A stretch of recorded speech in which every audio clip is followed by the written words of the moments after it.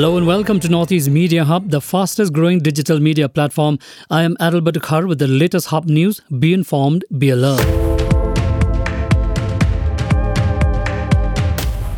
Amid the surge of Omicron cases in India, Chief Minister on Monday informed that few restrictions will be reimposed starting January 5. He added that there will be restrictions on movement of private vehicles in Shillong City.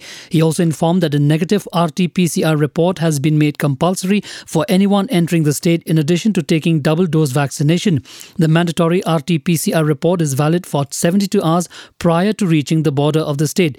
Those not in possession of a valid RT-PCR report will have to undergo the test at the entry points. Chief Minister further informed that the night curfew will be reimposed from 10 p.m. in Shillong City and in all the other districts.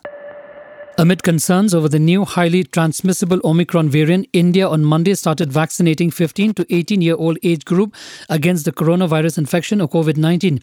According to an official statement by the Union Health Ministry, people with the birth year of 2007 or before will be eligible for vaccination under the category of 15 to 18-year-old. Vaccination drive in Meghalaya was kick-started by Deputy Chief Minister Priston Tinsong at the Rinja PHC with former MLA and UDP leader Jemino Mautho's daughter amongst the first adolescents beneficiaries. Moving on, the Meghalaya EMRI Workers Union or MEMRIWU will launch their one-week strike starting from Monday midnight.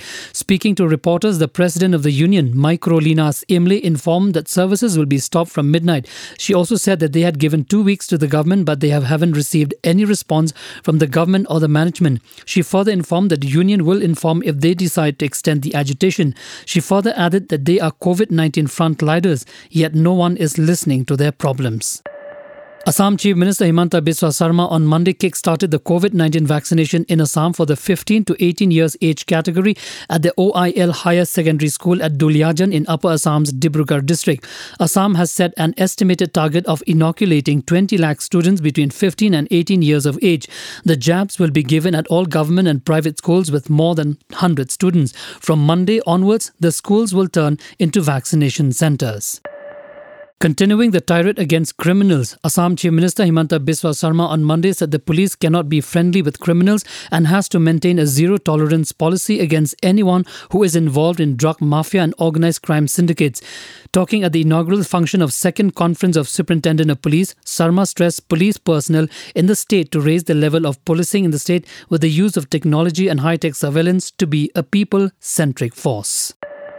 Joining the rest of the nation in fighting against the coronavirus pandemic, Mizoram on Monday launched the vaccination drive for adolescents aged 15 to 18 years of age. The vaccine drive official started at Presbyterian Church Girls' School in Aizawl. It is to be mentioned here that the vaccine being used to inoculate the adolescents is Covaxin. The vaccine is currently being administered only in Aizawl districts, while it will be rolled out to other districts in 2 to 3 days.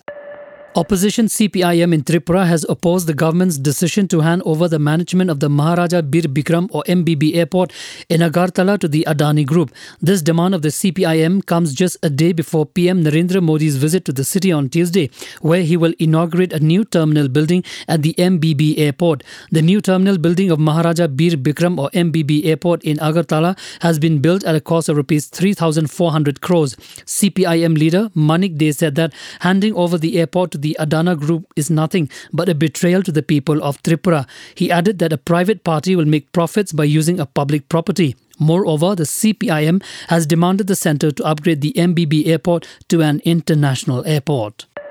India captain Virat Kohli was on Monday ruled out of the second test against South Africa just before start of the game because of an upper back spasm. Vice-captain KL Rahul, who will stand in for Kohli in the match, said at the toss that the skipper is expected to be available for the series finale from January 11.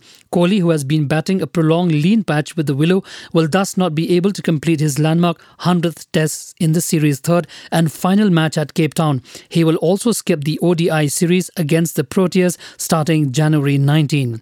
Thank you for listening to Hub Podcast. For latest news and updates, follow us on www.hubnetwork.in. Download Hub News app in your mobile from Google Play Store and Apple App Store. For promotion and publicity, write to us at info@hubnetwork.in. Thank you. Kublesh Shibon, Mithela.